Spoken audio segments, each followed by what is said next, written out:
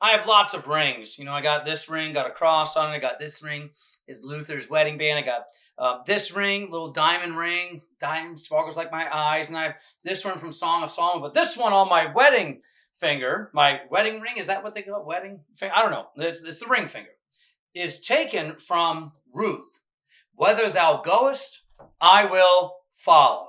Remember, Ruth said this to Naomi. Ruth is an awesome book of the Bible. You get, how do we get the Davidic line? You have Boaz, and that leads to Jesse, and then Jesse's son is David, and then who ends up being the descendant of Jesse and David is Jesus. It's awesome stuff.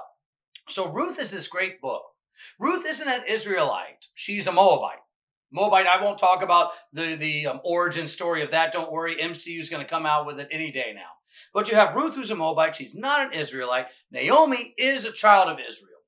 And she's going back to her people. She has these two sons that married these other women, these Moabite women, and her sons die. She's like, I'm going to go back to my people. And she tells the two daughters-in-law, go do what's best for you. You're still young. Go get married, have children. But Ruth goes, no, I'm following you. Whether you goest, I will follow.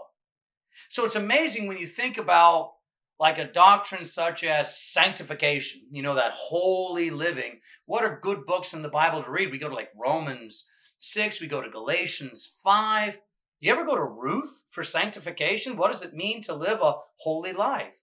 Well, it means to follow God's will. It means to walk with God's children. And that's what Ruth did with Naomi. She walked and followed her and went through a lot.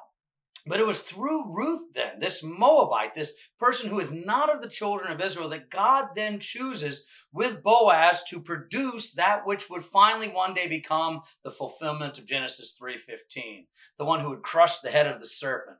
So you want to know about Messianic promises? Read Ruth. You want to know about sanctification? Following Christ? Read Ruth. It's awesome stuff.